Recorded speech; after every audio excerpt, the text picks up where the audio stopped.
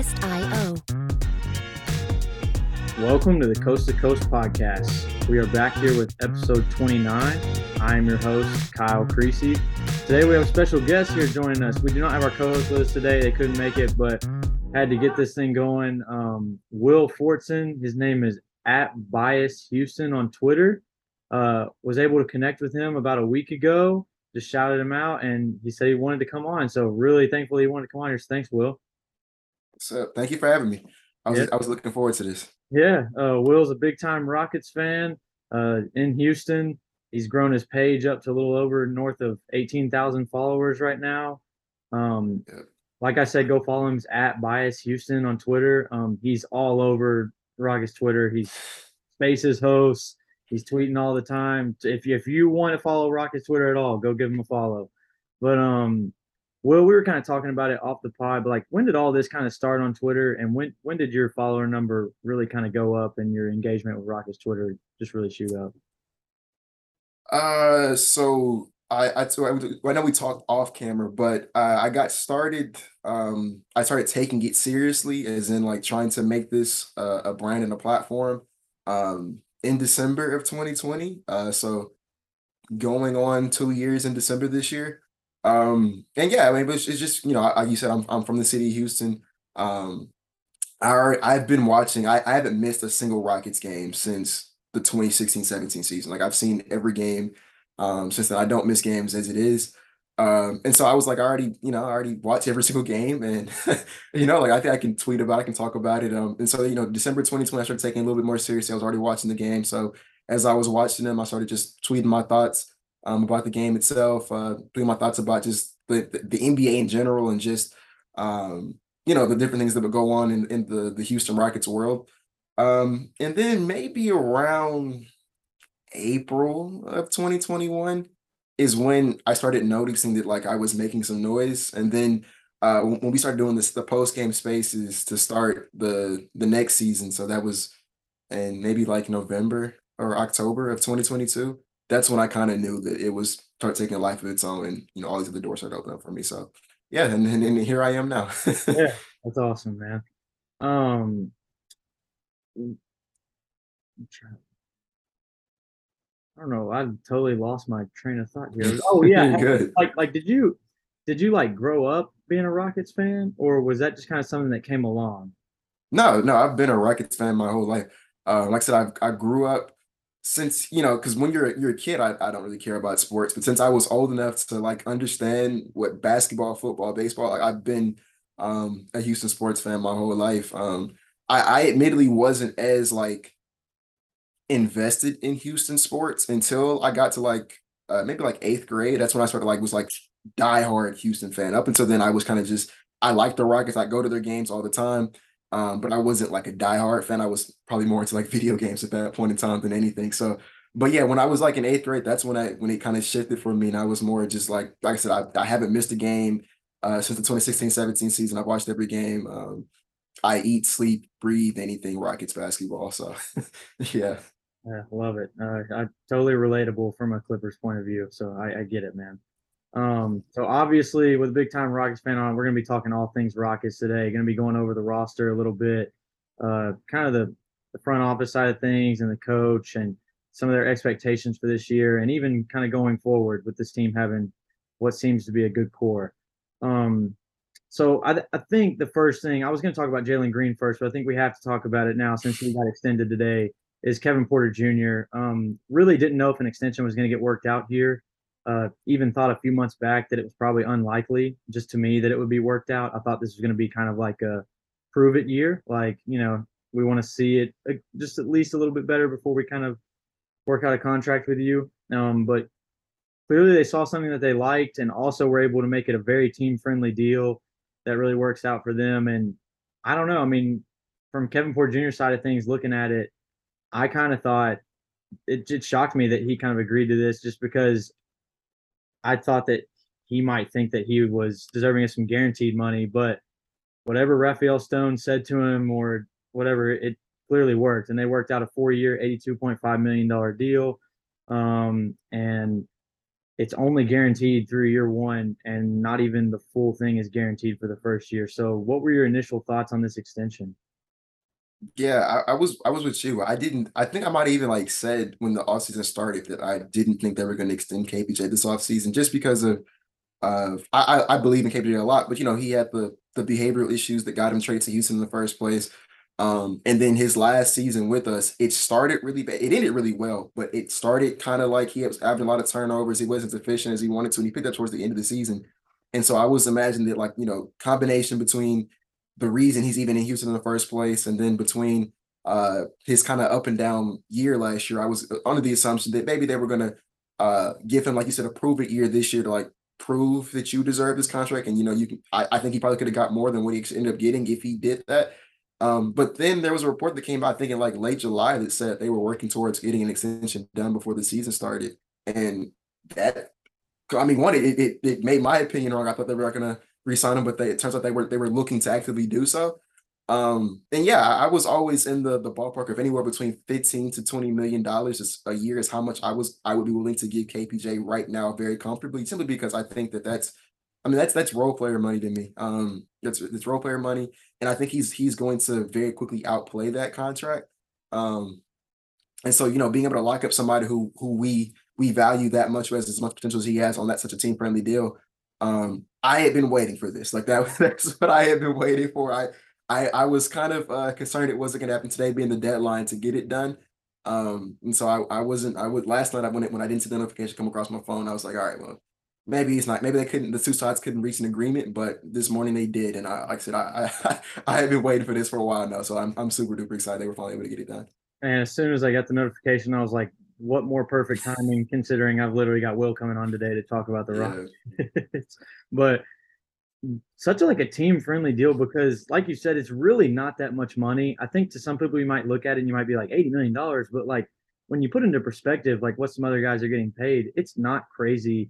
That's not like star money at all or anything. And considering the guarantee part of it and when it's non-guaranteed, very easily tradable if they ever did want to move off of him. Even if he's viewed as like a future six man type thing, that's not bad money still. So it's a great deal. I don't think that there's a lose situation in here for the Rockets after what they did today. Yeah, I mean, like you said, that the contract is like the textbook definition of team friendly. When Woj first tweeted it, it just said the Rockets signed Kevin Porter Jr. to, I think it's 84.5. I think that's the number. I think it's Um, 80.5. okay, I mean, it's somewhere in that ballpark, right? yeah, And so it didn't say like the incentives and like the different targets that he had to hit to like get into that money completely. And it just like as the day kind of progressed, it slowly more and more came out that like, okay, the first year is only the only one that's guaranteed. It's just 15 million that first year. It's not even like like a lot of contracts are usually like you get the bonus if you make an all-star team or if you make an all NBA team or if you play a certain amount of games. No, like it's just date based. So like we figured out that like just being able to make it to um a target date each year, like that guarantees his money for that season. So it's just like you said, it's just the definition of a team friendly contract. If KPJ becomes the player that I think he can be, and I think what the Rockets are imagining he can be, well then yeah, he's worth the full 80. What is it? You said 82 million, 82 yeah, or yeah, okay, 82 and a half. So like he's worth the full 82 and a half million. If he's not, if he has another flare, if he has an issue, or we look down the line, we're like, yeah, this guy isn't really worth that much. I mean, we're only guaranteeing his money for a year. So like if it doesn't work out, we like you said, it's a tradable contract. We don't have to worry about paying somebody who we're looking to get off of our roster a lot of money. And like it becomes kind of like the situation we were in with John Wall this offseason where it's like we're paying somebody a whole lot of money, and that contract's not really movable. And we were fortunate that we were like in a rebuild, so like we were able to just eat that contract. But we're trying to be competitive a lot sooner than later. I guess maybe like the next 2 to 3 years, and having to have what is it 20 million a year just sitting on your bench because you can't play him, like that would have been really tough. So the fact that we were able to protect themselves, I love it. And I love that KPJ was able to get taken care of as well. I mean, if he does things that we all think he can do, I mean that money's his. So I, yeah, I was I was really happy with this contract. yeah. I bet. And kind of to branch off some of that, what you were talking about towards the end, this is the last year where the Rockets are on like a lot of dead money, and we'll kind of get into this later in the pod. But KPJ's new extension, even coincides with what their future plans might be in terms of cap space. So, even if things don't work out with KPJ, they're still in a situation where even a month ago, the future outlook for the Rockets was a ton of picks and a ton of cap space. That's still there, even with the extension that they just made today. So, and I mean, even if they do decide to keep KPJ, there's still a lot of cap space to work with there because the deal's not that crazy. But we'll get into some of that here later. First, I just want to mention, in case you're listening, we're recording this on Monday, the day before the season starts. So kind of Rockets preview. So if you're listening to this after maybe they play their first game or something. But next guy I want to talk about, you got his jersey behind your head, is Jalen Green, selected second in the 2021 draft. Rockets fans in particular are definitely higher on this guy than most. That's as expected, but I do think he gets a little underrated at times. Why do you think he maybe gets underrated compared to some of the other guys from that class, like the Scotty Barnes, Evan Mobley, and Cade Cunningham? He already had a weird narrative surrounding him when he came into the league. People kind of saw him as like this inefficient shot chucker. A lot of shooting guards coming into the NBA kind of get better. It's like Devin Booker kind of got one, Zach LaVine kind of got one. They look at these guys as like stat patters on bad teams. And so I think he already had a bad rep as far as like that. And then there was the whole drama he had with Detroit before his rookie season started, where he was, he said that he didn't want to go there. He wanted to, go number two or whatever. And so, I think between those things and like the reputation he had kind of coming into the league, and then you factor in that his rookie season did kind of start off kind of rocky. I mean, like I took like KPJ, all these guys struggled that for that first like third of the season, and Jalen was no exception to that. He wasn't as involved in the offense as you would want, and when he wasn't able to produce at the level we kind of thought he was. And so I think a lot of NBA media and just casual NBA fans, I mean, we're the worst team in the NBA for the last 2 years. So uh we're not that entertaining to watch unless you're a Rockets fan or a fan of like just the NBA in general and you just watch every game anyways. And so when the only thing that you do see is when the media is saying, "Oh, Jalen had a bad game tonight," or Jalen's this stat patter, he's this shot chucker, and you're not actually watching the game. Well, I understand why you would come to the opinion that um, he's just leaps and bounds below like Scotty Barnes and Cade Cunningham and stuff like that. When and I think as someone who watches, I watch a lot of Detroit, I watched a lot of Toronto, I watched every single Raptors game. Those guys definitely had like a better rookie season than Jalen, but I don't think they're like leaps and bounds better than him. I think Jalen's right there with all those guys, and we kind of saw that this year. Once to end the season last year when he finally did have the green light to be the number one option, and then coming into this year with preseason, he's looking amazing. He's looking like a superstar right now. And I think that this is the year that we're going to see, when the season ends, he is going to be in that conversation, if not higher than a lot of those guys who were in this draft class. So most definitely. Yeah, his post All-Star break was really strong, and he scored at a very more efficient clip from that point forward, and even had some higher scoring outputs as well. I think something's to be said about too, and you were kind of hinting at it, was like, although I'm very high on the other rookies that we mentioned, I'm not saying I would take one over the other. It does help whenever you're drafted into a situation where you're not the first option or even the second option. And, I'm kind of more referring to the Mobley and Scotty Barnes Yeah. here, opposed to Cade. I mean, Cade's obviously, but Cade was more of a second option last year. Jeremy Grant led that team in scoring. And then Scotty and Mobley obviously had some guys to play around. Um, they all had amazing years, but it's just different whenever you are the guy that is the number one, basically. I mean, you do have the ball in your hands more. And just to be completely honest, just didn't have the pieces that the other guys had around them to try to maybe make some plays or even have, like, I feel like the narrative on Jalen Green probably is that he's not the greatest defender, but also it's like, how do you view him as more of an off ball defender if he's playing on the Raptors? Like, you know what I'm saying? And Yeah. it's that type of thing where like way too early to just completely write him off compared to the other guys. So totally agree with you there. Just a quick question, man. Do you think that this is a franchise cornerstone that you can really and truly build around? Yeah, most definitely. I think that Jalen Green doesn't have a ceiling as far as like the type of player that he can be. The biggest thing I think that attracted the Rockets to him when we drafted him over like Evan Mobley was the discussions about his work ethic. That's like one of the things that was like on his scouting report. Like a lot of guys, have good shooter, good defender, good playmaker. He had good like hard worker on this scouting report. And somebody who like we've seen, he lives in the gym. He's always there. He's always putting up shots, trying to get better. And so I think when you look at his skill set, offensively, what can't Jalen Green one day do? Right? Yep. He's one of the best athletes in the entire world. He can shoot off the dribble, off catches. He can pull the mid range. He has fadeaways. He obviously can dunk over you, and he's slithery enough and cracking up around the rim where he can finish, throwing around contact. Like I think offensively, he can do anything that he wants to do. And then you combine that with the fact that he's somebody who lives in the gym. I mean, I think Jalen Green can be as good at basketball as he wants to be.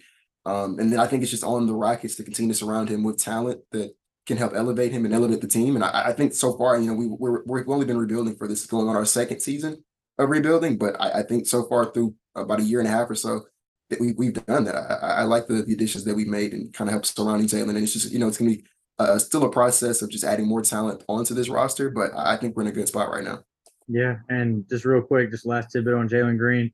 I'm not saying that he plays like this guy at all, but a trajectory that I'm somewhat expecting this season is can't forget that a few years ago, Trey Young had a really slow start to his rookie year, really kind of blew up towards the end of the year. Their team was going nowhere. And the very next season, I mean, he lit it up from the jump and they showed improvement as a team. So that's kind of a guy that I think we could maybe see some similarities to in terms of he just had so much asked of him as soon as he got into the league, but he started to figure it out. He looked good at the end of his first year, and you could maybe see that same similar trajectory with Jalen Green this year. So I'm looking forward to it, man. You spoke of adding some talent around Jalen and this team. Two guys in particular that I think are very worth noting were their two first round picks this year, in Jabari Smith, third out of Auburn, and Tari Eason, 17th out of LSU. What do you make of these two so far? Man, those two guys are insanely talented from like the defensive perspective. I think that's one of the things that this team like really need. I'm not a guy who likes to draft for need or fit over BPA, but I mean we kind of that's kind of the hand we were dealt when Jabari fell to us at three. Um, but he fixes a lot of the problems and the holes we had last year defensively. We didn't really have that great of a POA defender.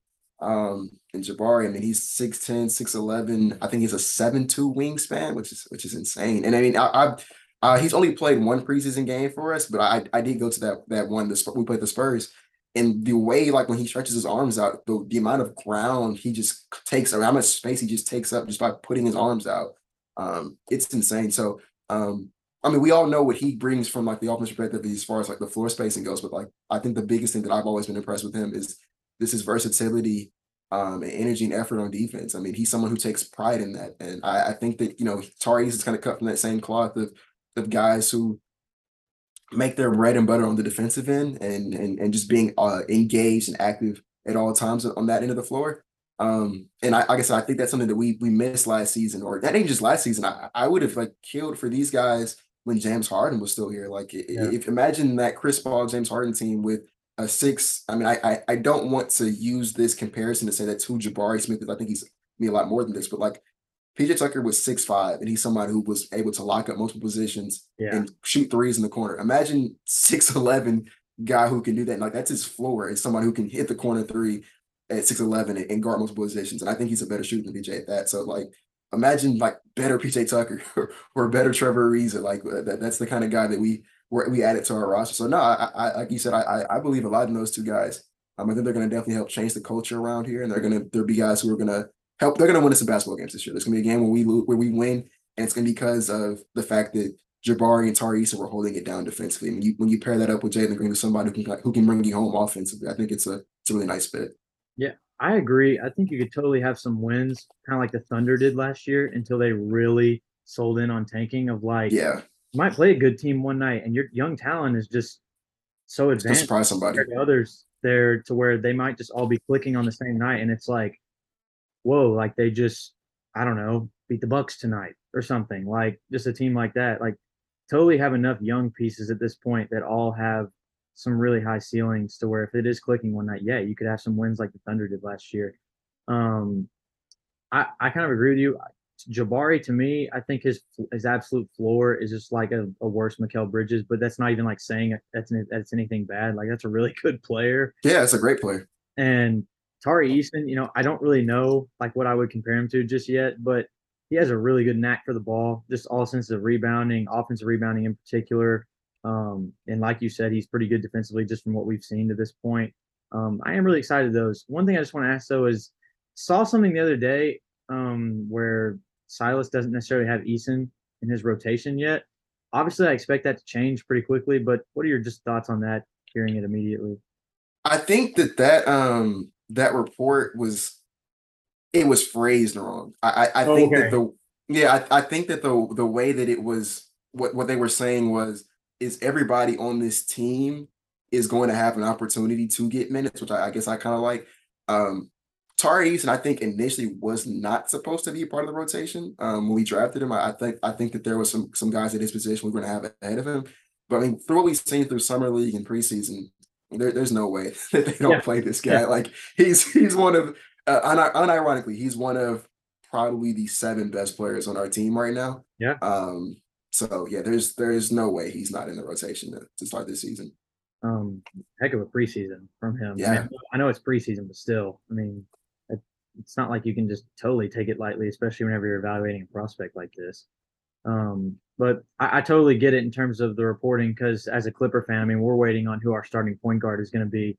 I And thought that was Reggie Jackson. I thought they well, announced Reggie. that's the thing. Now Ty Lue Okay. comes out and tells Tomer, one of our good media guys, that he's not made the decision yet. So I do think it's probably going to be Reggie, just because you already know from prior stuff that Reggie's going to play well with Paul George and Marcus Morris specifically. And obviously, Paul George is starting, and he's already named Marcus Morris as a starter. Whereas you can have Wall giving more rim pressure with a lot of the shooters off the bench, but we'll see. I think as the season goes on, there's a legit shot for both guys to be the starter. But yeah, random tidbit there. We're talking Rockets, right? Interesting. No, I didn't know that. So no, Yeah. that was I didn't know. Next guy I want to mention, I think he's a really intriguing dude here is Alperen Şengün. I like watching him a lot, even though he does have some flaws here and there. I think he's fun to watch. Um, where are we at right now? I know where you lean, but I mean, just Rockets fans in general. What's the deal? Why are Rockets fans debating if he should start or not? Talk me through it. It's because more than I think anybody on this team who has expectations on them, right? Like, so there's guys who don't really have that many expectations, like Ty Washington and Usman Garuba. But of the guys who have legit expectations, I think he's probably the most flawed prospect, especially for his position. You look at like what a what a five on a championship contending team usually looks like. It doesn't usually look a lot like Alperen Şengün. It usually looks more of like the Robert Williams, the Clint Capella's, just like the guys who are good rim protectors and they run the court, they catch lobs, they dunk. They don't really, we don't see too many guys who make their bread and butter like on ball, facilitating out of the post at the top of the key, stuff like that.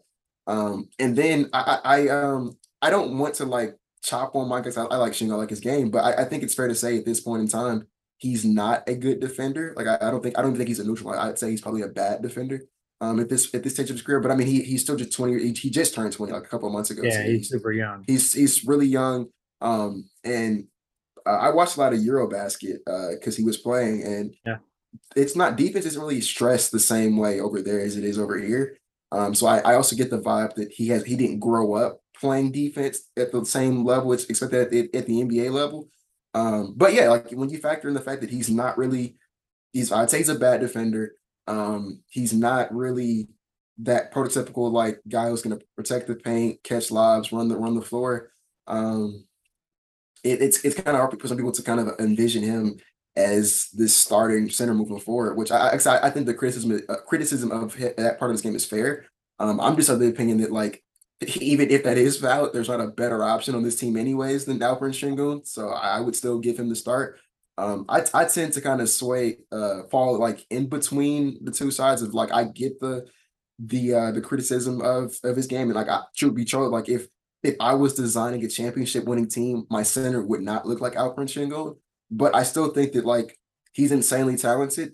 He has a lot of potential, And one thing that you can't deny is that he does make like our players better. And like Jalen Green specifically, someone who is a beneficiary of like Shingun's playmaking, but then like something as simple as like Shingun sets really good screens, and Jalen Green benefits from that. So like I guess I kind of lean in the middle of it. For I decide this is just like this is your season. Like this is the year where you should. I mean, hopefully he's going to be starting. I don't think that he's not going to be, but I think I he's mean, going to start. yeah, I think he's going to start. But like this is your season to start and to prove, or show us what you bring to the table, and that you can, you can kind of shore up some of those concerns, or if not, like maybe Shingun just becomes such an offensive juggernaut that I don't care how bad of a defender he is. Like, so like I just have to see it from him. I guess that's what I'm saying. I don't have enough like data for me to like lean one way or the other just yet. It's more just like please just show me. I get it. Yeah. I totally get what you're saying in terms of not the prototypical big. Um, I like you said, he does excel in a lot of other areas though.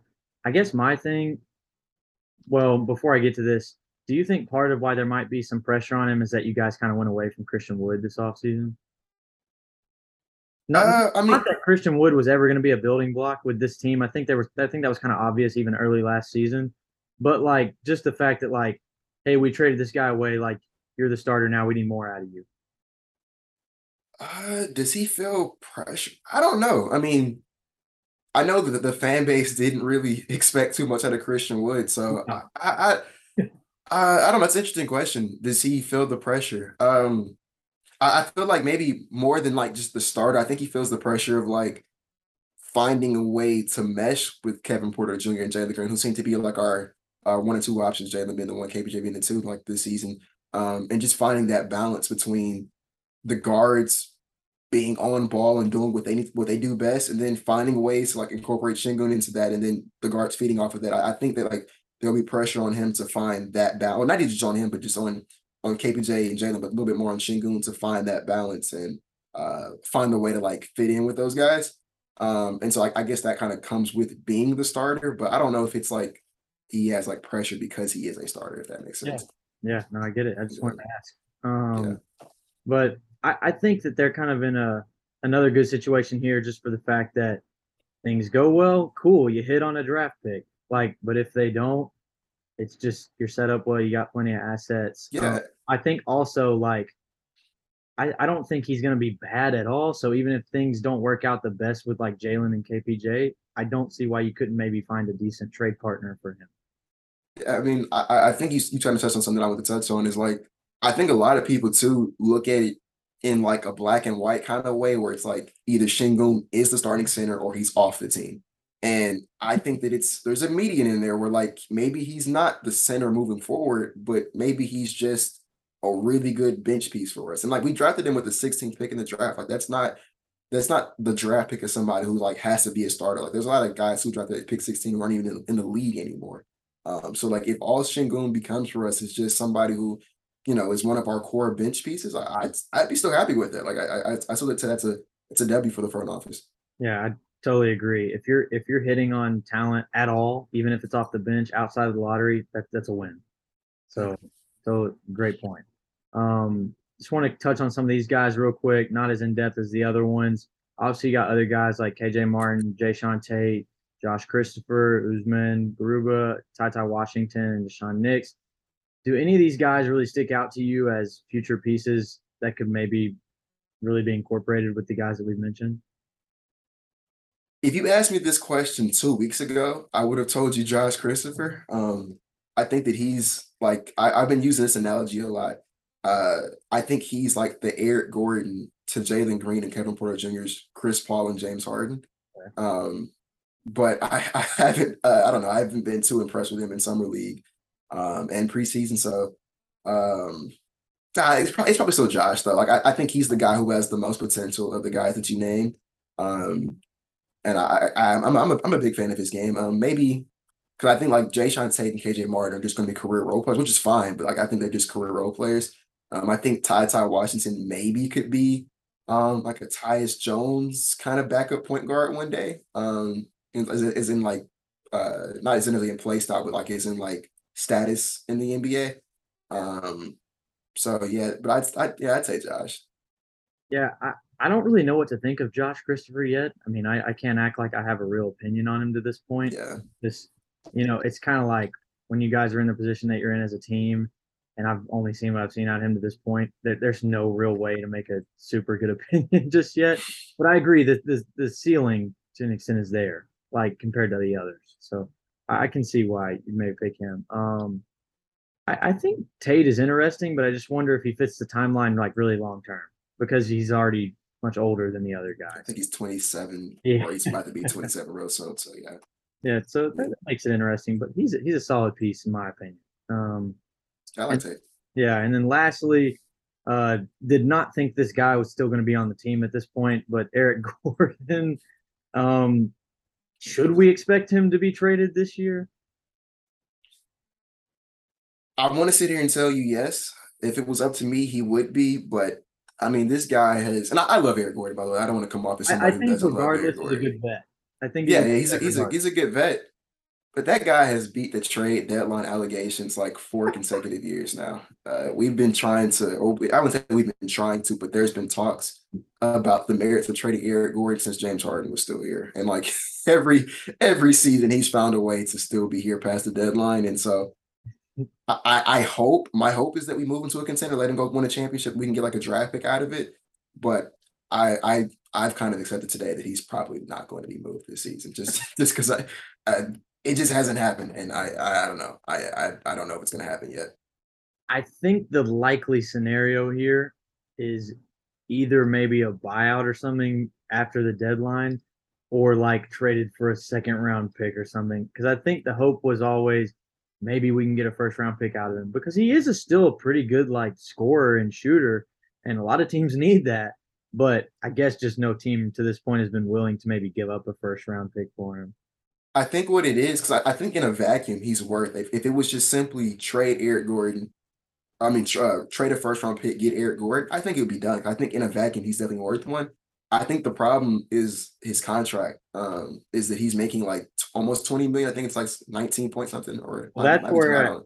that's where I think like in the past years he was still guaranteed some of these later years, and so Yeah, maybe like going forward it was like since it's only one more year left, if a team thinks that a 14, 15 point per game guy off the bench that can shoot high 30s or higher from three could like push us over the hump, they might be willing to. But I like I said, I think the likely scenarios are what I mentioned earlier. But I do it's. agree that that the contract is definitely went into account whenever they're doing that. I would say it's just hard to match almost 20 million in like players that you are comfortable trading away and then throwing a first round pick. And then on top of that, the Rockets have set parameters of like, we don't want to take on long term salary. We want to Yeah. have flexible cap. So like it makes it's just it's really difficult. The perfect storm has to be you have to have some players that total up to 20 million in salary who are expiring and then be comfortable also throwing in the first round pick to get Eric Gordon. So like I understand it's a little tough to move him. Yeah, and that's a good point about this long-term salary stuff because there's been a clear direction for a while now about what this team wants here in the next off season, two off seasons, even three off seasons in terms of cap space. So they're not going to ruin that. They've obviously Stone's made it without saying. I don't know if he's ever really touched on it in a press conference or anything, but even without saying it, it's been pretty clear that he's setting himself up for that future. So totally doesn't want long-term money. But yeah, that's kind of it on the roster. I mean, I know we didn't cover everybody, but that's the guys that I wanted to cover. Is there anybody that you think's worth a shout out or anything that we didn't cover? Shout out Boban. He's not going to play for us this year, but shout out Boban. Clipper legend Boban. Yeah. Legend to a lot of teams at this point. But yeah, Yeah. shout out Boban. Next man, I just wanted to ask you. You guys hired Steven Silas a few years ago. When he was hired, James Harden and Russell Westbrook were both still appearing on the team. It was kind of Yeah. crazy how that just had to have been like a shock to Silas. I actually remember his first year. They had Harden, they had Russ, and did they get Wood before Russ was already gone? Yeah, yeah. It I was thought. Christian Wood, Russell Westbrook, and James Harden were all teammates at one point in time. Yes. Okay. So they had those three. Things were looking like, for him to step into his first job, it's looking like a pretty solid group to work with in your first coaching job. And I just remember then Russ was traded, and then the Harden dilemma was going on pretty early. He didn't show up to camp, I don't think.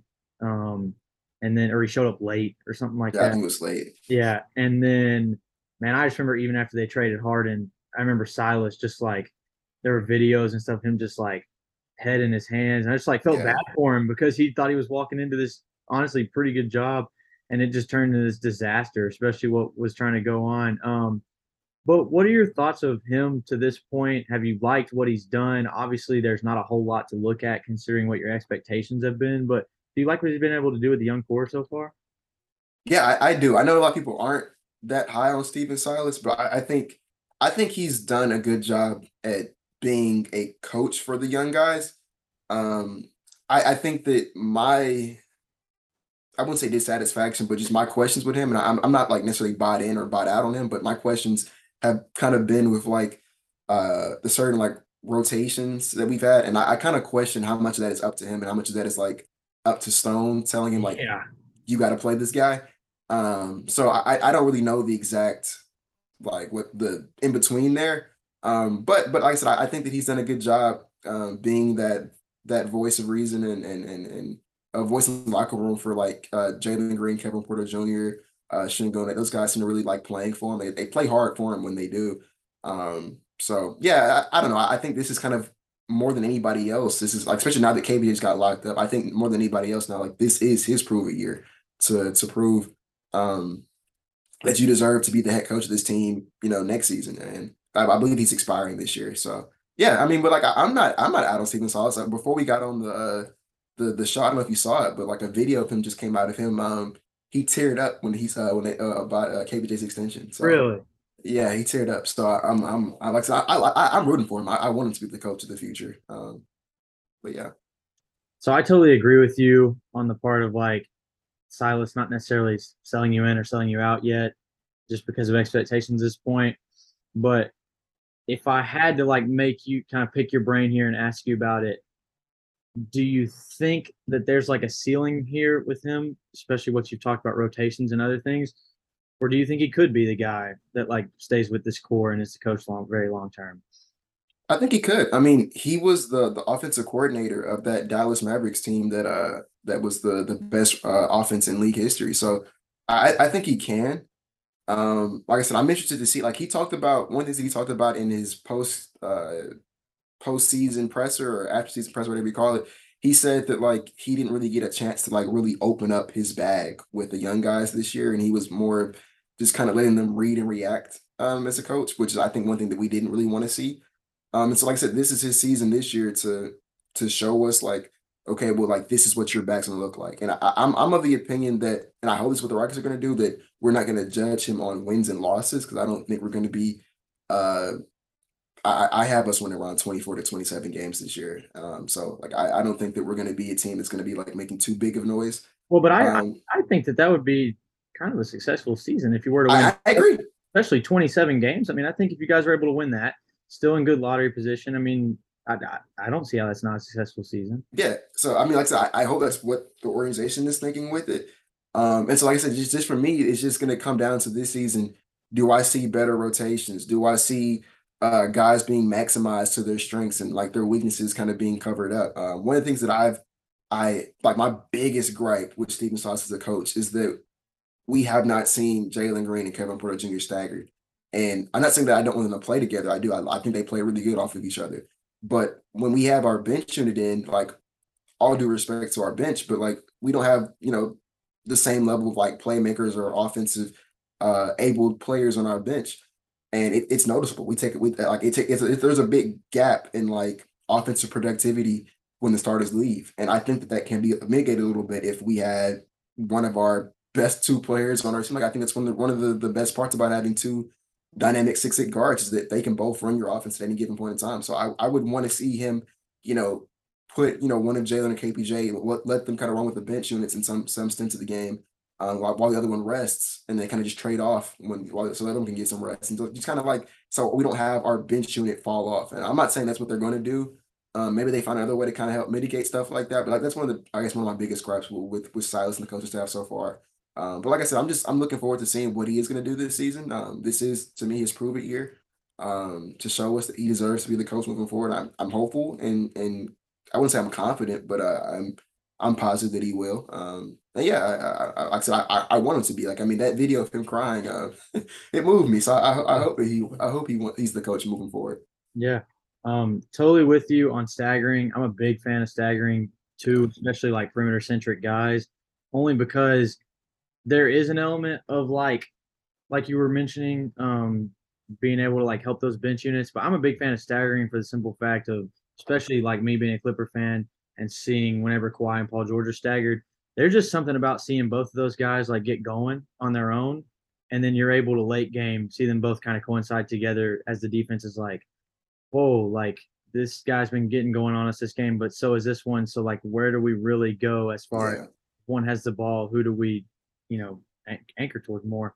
And so I'm totally with that. I think it would help the two of them get going because last year it was just from what I watched of. I can't sit here and act like I watched 82 games of Rockets basketball, but just from what I I did, don't blame you. yeah, but just from what I did watch, it now they have seemed a little bit better about it in preseason so far. But it was kind of like a your turn, my turn, like with those two. And the staggering helps that in terms of you don't have to just sit there and play like a back and forth game with the two guards. So I'm totally into what you're talking about there. Yeah, no, I think you're right. The I like it when they take turns, as in like not necessarily like I go, you go, but more of like feeding off each other. I think that's one thing Yeah, yeah. they've kind of found. I mean, it was just preseason, but like through preseason, I saw them play off each other a whole lot more. Both of them, I think, are already pretty good off ball players. Well, I think KB's like I would consider him actually an elite off ball player. APJ is a Um, very underrated off ball player. yeah, I would consider him like very good off ball. And then Jalen's been playing off ball his whole career. And then I think they're both capable on ball. They've been taking some huge playmaking leaps as far as on ball creation goes. And so yeah, I'm enjoying seeing that dynamic of those two guys. Like so they kind of found their pairing, their rhythm, and it's producing. I Yeah, and when I said that earlier, I just meant like last year Yeah, felt more clunky in the sense of like kind of forcing your turn, my turn. Whereas what I've seen yeah, preseason so far, it's a lot more smooth. Like doesn't feel like pre-planned or whatever. They just they know how to better play off of each other at this point. So it seems to this point. We'll see as the regular for season sure. comes. I am excited. I'm glad you brought that up too. I'm excited to see Jalen Green maybe take a leap as like a playmaker this year. So it'll be interesting. And like you said, Silas kind of not using what he said like his whole bag last year. Maybe he's able to do that if he can get a playmaking leap from like a Jalen Green. So it'll be interesting. So I agree though. There shouldn't be any heavy. Nobody should lean heavy one way or the other on Silas at this point. But he's not been bad by any means. Yeah. Now the guy that hired Steven Silas, Raphael Stone, who to this point, in my opinion, especially after today, he already was in my opinion, but especially after today, been a pretty good GM so far for the Rockets. Um, last year he did receive some third place votes in Executive of the Year voting. Can The fact that some guys felt that confident in him as a team that was kind of rebuilding, that should say something alone, in my opinion, as far as a GM, because your Executive of the Year, the top three, top five are probably always going to be a guy that made a move in that past year that led towards a team being higher in the standings. And to national media members, it was like they're seeing his vision and they're like, he deserves some respect last year. So, some stuff that I wanted to point out that I don't think he's done a lot that's questionable, but stuff I just wanted to pick apart and some stuff that I wanted to recognize that I would consider great moves at this point. Some stuff that I think was maybe questionable was when he got involved in all the Harden stuff. Um, do you ever look back and maybe wish that you had like Jared Allen, for instance, now? Uh, do I wish I had him? It would be nice, but I'm very like I think that the desire for Jared Allen is retrospect and it's hindsight. I think in that moment when that trade was made, I like the bigger talking point was actually like the decision to pass on Karis LeVert. It wasn't even Jared Allen. It was Yeah. the Rockets passed on Karis LeVert. So I think it would be nice to have like I think that he if he was here, he would for sure be the center of the future. Like that's the kind of guy we were talking about earlier, is like the prototypical like rim protecting lob threat. He would Mm, definitely fill that role. He's on like a really nice contract at that as yeah. well. Um, but like in that moment when we made that trade, I look at it, he was somebody who would have been coming off of our bench because at that point in time, Christian Wood was there. And I know like hindsight's 2020. Nowadays, like it's Jared Allen's for sure better than Christian Wood. But at that point in time, like Christian Wood was putting up like some insane numbers. Well, but you're Um, right too, because the whole experiment of Christian Wood at the 4 wasn't very pretty. So it was a lot of Christian Wood at the yeah, 5. he was the five, and like that was when him and James Harden were still. I forgot how many games James Harden played in the Rockets uniform that year, but when he was here, when he was like not actively trying to get off the team, like him and Christian Wood were like an insanely like they were It was putting good up pairing. really good numbers. So like at that point in history, Christian Wood was already locked up on a really team friendly contract. He was viewed as the better player, and like Jared Allen was more viewed as like he was a good player, he was a great player, but he was not viewed nowhere near like the All-Star level he's at today. So I understood the decision to not take him on because especially considering he was a free agent soon to be. And one thing the Rockets have stressed is making sure they maintain their full like cap. They want to be as flexible in free agents as they possibly can. And so like I no I think that one's definitely like a little bit of hindsight of like if we could do it again, would I want Jared Allen? Absolutely. In the moment, it wasn't that big of a deal. Yeah, if I had to play devil's advocate there, the only thing I would say is that there were a lot of people, especially inside the Nets, that were very high on Jared Allen, but were just very frustrated that Steve Nash continued to play DeAndre Jordan, DeAndre Jordan, oh, yeah. which even then didn't make sense. But I get what you're saying in terms he definitely wasn't what he is now. Like even if you were high on him back then, it's not what it is now in Cleveland. Yeah. I just had to, pick it apart. I also think I'm just labeling it as questionable. I'm not labeling No, it no, for sure. No, it was because definitely questionable. you still ended up with a lot of draft capital out of it. I mean, I can't just sit here and be like, oh, you didn't get Jared Allen. I mean, you got a lot of draft capital, Yeah. so it's not like you lost or anything. Just want to nitpick it, and then we don't even really have to discuss this one that much. I'm sure it gets kind of frustrating if you're a Rockets fan too. But the whole All Depot thing was just weird overall. Um, I mean, if you want to talk about it, you can. But Yeah. yeah, go. Yeah. No, I'm somebody who thinks that Stone is like a really good GM. Like I have been thoroughly impressed with every move that he's made just about so far. Like, I mean, we talked about the KPJ one today. That's like you could not structure that contract any better than he did No, today. Like you couldn't. There's no better way than what he did with KPJ today. And then like I know you're gonna be kind of familiar with this one, but like you guys traded what did you guys trade for Robert Covington and Norman Powell again? we traded Justice Winslow, Eric Bledsoe, Keon Johnson, and like a second round pick. Yeah. And I know Robert Covington is not the same player he is today when he played for the Rockets, but like we traded Robert Covington for two first round picks. So like to go from getting two first round picks and then like another GM trading him for what you just said, like I'd say Stone is a really good GM, Yeah. but the Oladipo trade is the one trade that he loses me on. That's the only trade that I myself can't defend. Is I understand the reason you didn't want Karis LeVert for the same reasons of like one, I think he was like 27 at the time, so he really wasn't like a young player. Yeah. And he was already on a pretty it wasn't a big country, but he was already getting paid. Like so they wanted to maintain that cap flexibility. And I think the idea was that Oladipo was an expiring contract who at that point in time was considered a better player than Karis LeVert. And like the idea was like he was coming off that injury, so like you could kind of help rehabilitate his value and then like flipping for more draft capital or like maybe another young player at the deadline. And Oladipo came to Houston and really wasn't anything we expected he was going to be. And so like, yeah, I think that was like a misstep even in the moment, like that's not even like a hindsight one. Like in the moment, I was saying I would have rather just like found, I don't know, a 15 to take Oladipo. Like I would have rather just give me pure draft capital. I Yeah. don't want Oladipo because I was like I wasn't that big on him coming off that injury, and I know he was like a free agent soon to be, and I didn't want to like let him walk for nothing. And so yeah, like yeah, no, I wasn't a huge fan of that decision, and then it did backfire, and I mean, we still got positive value out of it. Like so, it wasn't like we like got nothing. We got a pick swap out of it, and we got half a season of Kelly Olynyk, which he was like really good for us. So like that was pretty good, but like obviously it wasn't the type of value that you would expect for somebody who was like a year ago up until that point was like an all-star. Yeah. Um, so yeah, like no, I agree with you. That's the one decision in his going on no, this is just gonna be his fourth. No, this will be his third season and as the Rockets general manager. I think and going on his third season, that's the one move where I'm like, yeah, no, I wasn't a fan of that move. I guess the one thing that you could maybe say to back him up is that the moment you guys were like trading Harden, I don't think it was just this split decision as soon as you were trading him as, oh, we're going straight into rebuild. Yeah, Like it wasn't. like John Wall was there. You just acquired Christian Wood, and then through the Harden trade, you were acquiring.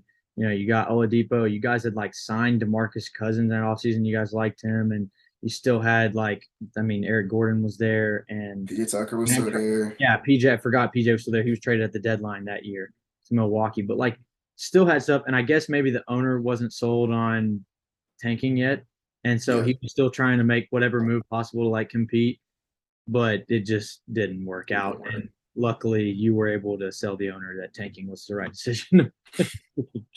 Yeah, um, but and then the last thing that I would bring up, only because there seems to be this question on whether or not Shingun is like the future in the future plans or if he's even a starter this year, would be that if I think I have this correct, that you guys traded that 2022 protected pick, you got it back, and then you traded a 2023 that's 1 through 4 protected. So I like, at least from what I've looked up, I'm pretty sure I'm accurate there that your pick is 1 through 4 protected in um maybe that one 2024. 2024. Yeah, 24, not 23.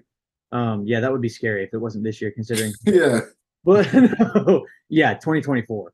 But so like maybe that's a thing where maybe if you guys haven't taken the steps that you want and you end up not getting that pick because of lottery odds or whatever, that wouldn't be fun. But if Shingun works out, then it doesn't really matter, and you guys are in a step where maybe lottery pick's not even the consideration at that point.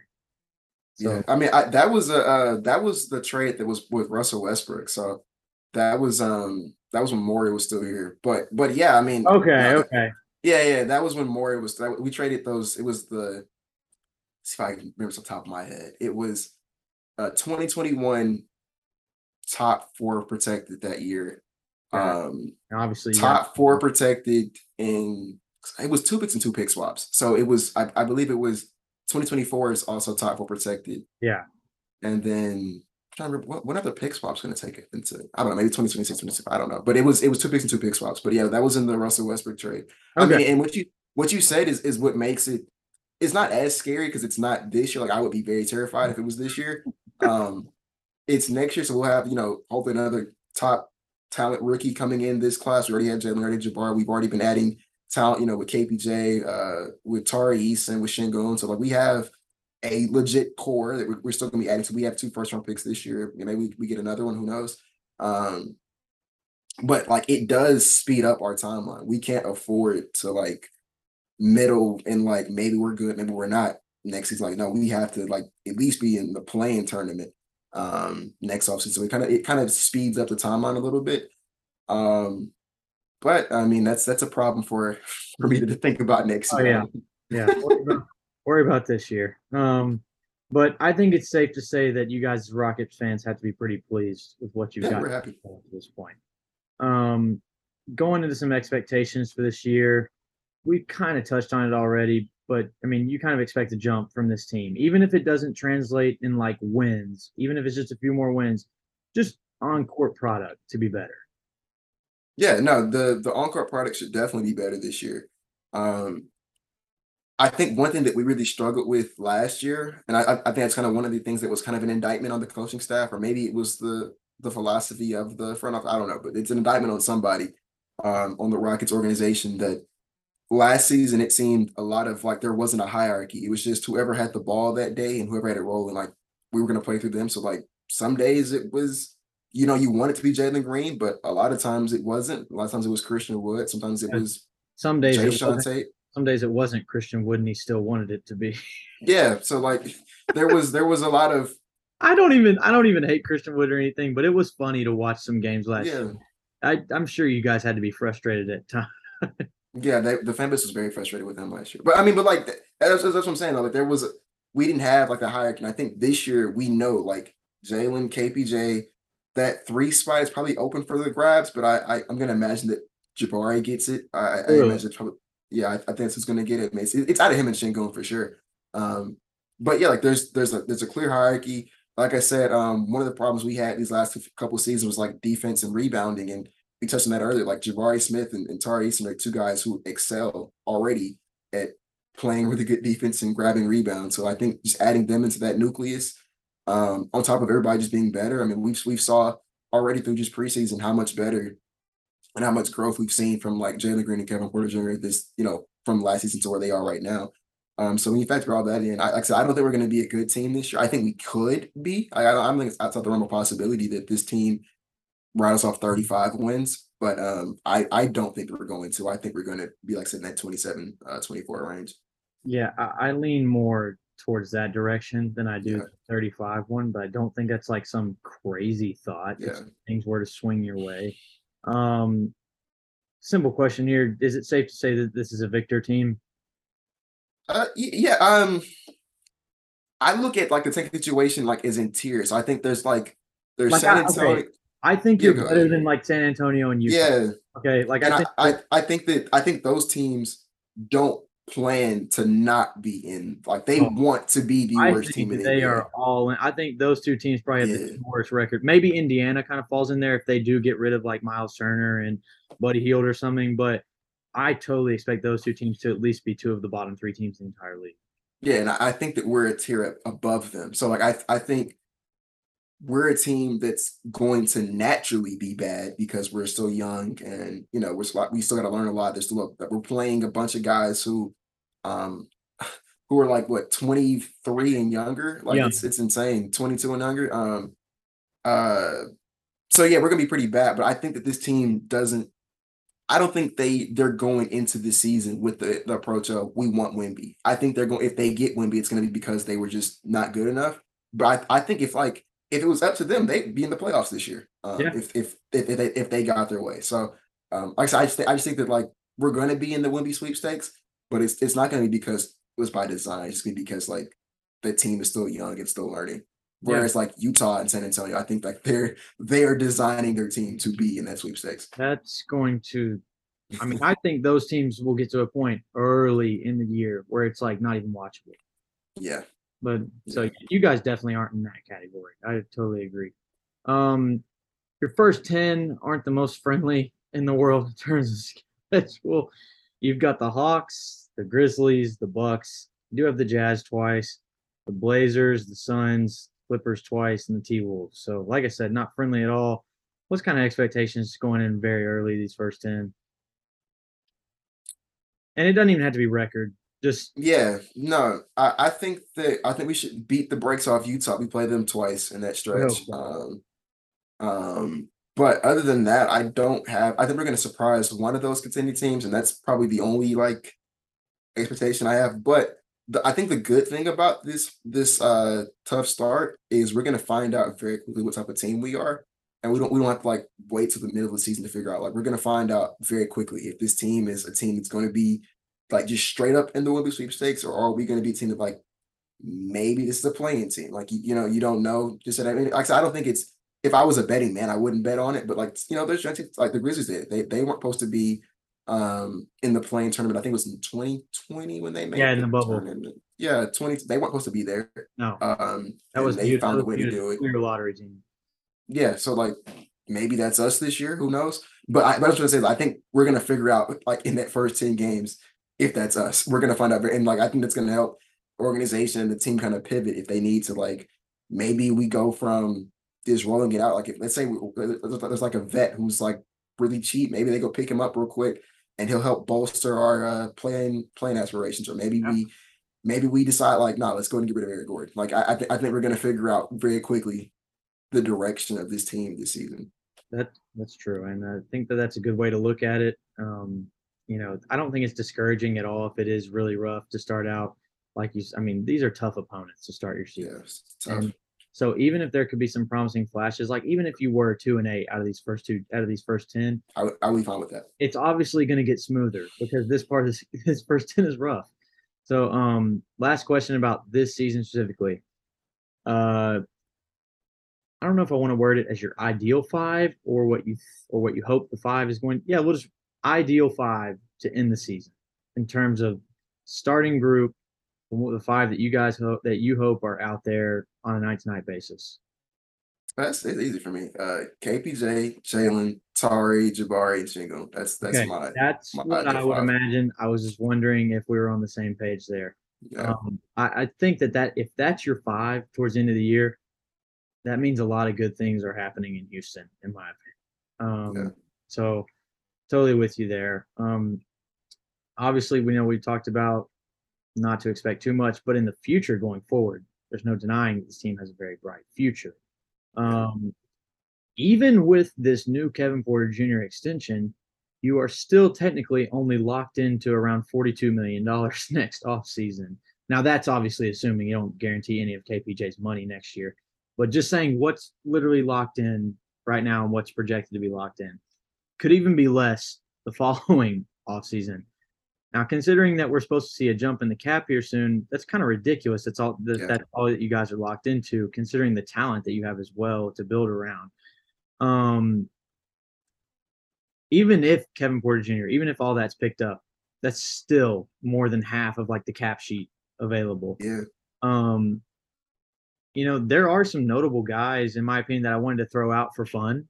And Okay. maybe if you've got some on your own that aren't on this little short list that you think could maybe be a rocket here in a year or two, the guys that I've thrown out that could be free agents next offseason or the next in 2024, they could be restricted or unrestricted. Obviously, okay, I got to mention some of these guys could be extended today. Yeah. You don't know. It just depends. Like the first two on the list are DeAndre Hunter and Cam Johnson. They might both have an extension by the deadline today. Maybe one of them does. But those are the first two names. I've also got Jalen Brown on here. I think he's an intriguing name for the 2024 offseason. DeJounte Murray, just because there will be him and Jalen Brown are similar in the sense that there will never be an extension there because they're current contracts. And even Oh, 100, they can't be extended? they can, but you can only be extended. The highest number could be like 120% of your current contract. And both of those guys are probably worth more than what 120% of their current number is. So DeJounte only makes like 16 to 18 million a year right now. So even 120% of that, the guy's probably worth more than that. And Jalen Brown makes like 23 million right now, and he's probably more of like a $35 million player. I didn't know that. So yeah, so that's why there won't be an extension with either of those guys. They'll just end up being unrestricted free agents in 2024. And then James Wiseman could be due for. I mean, even in my opinion, if he were to have a good season for the Warriors this year, it's just still such a small sample size. Unless he just They probably don't have enough money to extend him either, unless yeah he's like yeah. taking them I mean, super duper team friendly. the tax bill is going to be insane depending on how many of these guys they keep. I think they've already kind of made some intentions clear by extending Poole and Wiggins. And then the last one was Onyeka Okongwu, just because the Hawks still have Clint Capella and Okongwu's been pretty dang good whenever he plays. I'm high on Kakongu. Yeah. So, do any of those names stick out to you as like, man, I really would be intrigued for the Rockets to look at those guys? Yeah, you named three of them. For sure, Onyeka Okongwu, I think he is more of that prototypical five we were talking about earlier. Is somebody who I would think could be like the starting caliber center of our team. If not, I mean, I think he's a good bench piece. So, yeah, definitely him. Cam Johnson's another guy who I would think would be really good on this team. Although, like I agree with you, I think Phoenix is going to find a way to keep him. Probably. Um, and then the biggest one, and this is the one I think unanimously amongst Rockets Twitter is Jalen Brown. I Yeah, think that he makes like the most sense. it makes perfect sense on your team. Yeah, he fits perfectly. He fits like a glove. And yeah, if he Jalen Brown and Jabari Smith on the wings, dude, it's crazy. But yeah, no, he would be somebody I think we would be willing to offer however much money he wants to. He's not like he's like 26, 27 now. Yeah, he's not He's like old, but yeah, he's he's not young. old, but he would definitely be like the oldest guy on our team, Yeah, outside of like Eric Gordon, and maybe Jason Tate. But like, yeah, so he's not like old to where like giving him a max with like age back because like he's old. But like, no, he's young enough to where I could give him like a 5 year max and he'd probably still be worth it in the fifth year. And he's not gonna fall off the face of the earth where like he's not like all on the same timeline as our young core. So yeah, I like would yeah, say that Jalen. if sorry to cut you off, No, you're good. but like assuming you sign him in 2024 and all these guys are like a year, 2 years older, it could fit the timeline if they do make a jump a little bit earlier than expected. Or maybe when he's in the middle of that contract, he might take a slight fall. He still should be in his prime at that point, though. But Yeah, like those guys are entering their prime. So that could fit very nicely. And I do think it's worth mentioning as well. If somebody's listening to this that hasn't been a super avid NBA fan, but for like a year or two or even a few years now, Houston is not some like small market or some team that couldn't attract a free agent. I mean, this is definitely a market that can attract people there in free agency specifically. I mean, you talk about like we have the money to do it. We have the city. There's no state tax here. Houston's. It's not like you're going to. No offense to like Minnesota or like Indiana, like kind of like in the middle of nowhere. Like this is a major city. I think we're the fourth largest city in America. I'm not I believe it. 100% sure, but somewhere in that, like we're one of the largest cities. It's the weather's. I mean, it's hot, but it's nice weather. Um, and like I said, we have the money for it. But I think most of all, we have the assets to surround that free agent with better talent. Should we not already have like let's say I'm gonna knock on wood here and like speak positive and say like Jalen Green, KPJ, Jabari, like these guys all hit to the level that we want them to. But like let's speak worst case scenario that they don't. Um, like those like we have plenty draft capital from the James Harden trade we still haven't really tapped into just yet. And we still have a lot of young pieces where like I don't necessarily want Donovan Mitchell, but like let's just say like there's a Donovan Mitchell caliber player on a team like Utah that's looking to like blow it up. If I was Utah, I would definitely be interested in like a Josh Christopher or a Ty Washington. Like those are guys who would pique my targets. Those guys who would pique my interest as far as trades go. So yeah, I think that we're definitely should be one of, especially because like a lot of these like LA, New York, Miami, like those teams are like capped. I think we should Mhm. definitely be at the top of a lot of free agents destination lists. Yeah, totally. And I think it's worth mentioning too that like with your cap situation, you could totally sign free agents and keep all the Yeah, young guys that you have and continue to extend them without being in some crazy like luxury tax bill. Like especially if you have a core you're really confident in at that point going into 2024 free agency, for instance, that's totally worth spending a little bit in luxury tax, like for the future. So they're in great position. And even if they don't get a single free agent, if they do hit on some of these guys, then you have plenty of cap space to absolutely absorb all of these contracts and keep everybody in it. So again, another win-win. I think this team's just been set up really well. It comes from a good GM. Your team matters from the way it starts up top. So, I agree. I'm excited about the Rockets' future, and I'm sure you're excited as a fan. yeah. This is a great time to be a Rockets fan.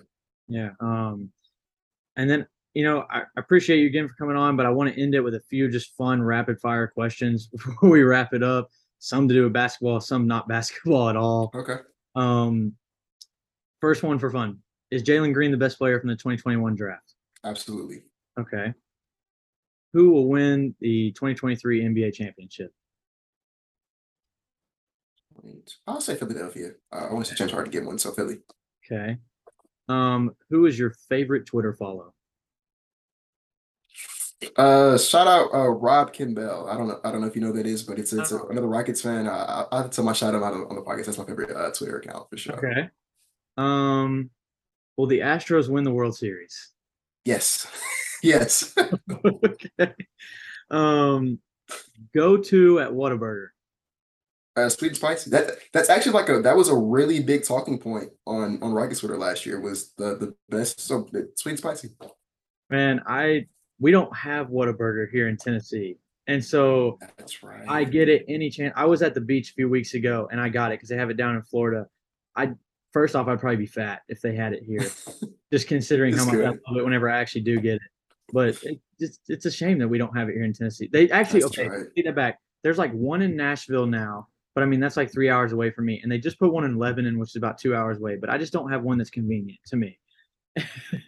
Yeah. um, and I have to ask this because Houston native, he's my favorite artist. Favorite Travis Scott song and favorite Travis Scott album. Oh, I love Travis Scott. So I'm gonna say one that you probably won't hear often. Backyard is my favorite Travis Scott Love song. Backyard. Yeah, that's my favorite Travis song. It's my favorite song ever. And favorite album is Rodeo. Rodeo's good. I think I'm an Astro guy though. I Yeah, think no, they're both great albums. they are. He's my favorite artist, and so you being in Houston had to ask. But Yeah, I'm a huge Travis Scott yeah. fan. But Will, really appreciate it, man. It was a lot of fun. Hopefully we can even do this again in the future Yeah, sometime. But I'll definitely be connected with you on Twitter. But thanks again, man. appreciate you for having me. Like I said, this was fun. I was looking forward to doing this. So thank you for having me. Yeah, well, we'll see how the Rockets do this year. With that being said, this is the end of episode 29 of the Coast to Coast podcast. Appreciate y'all tuning in.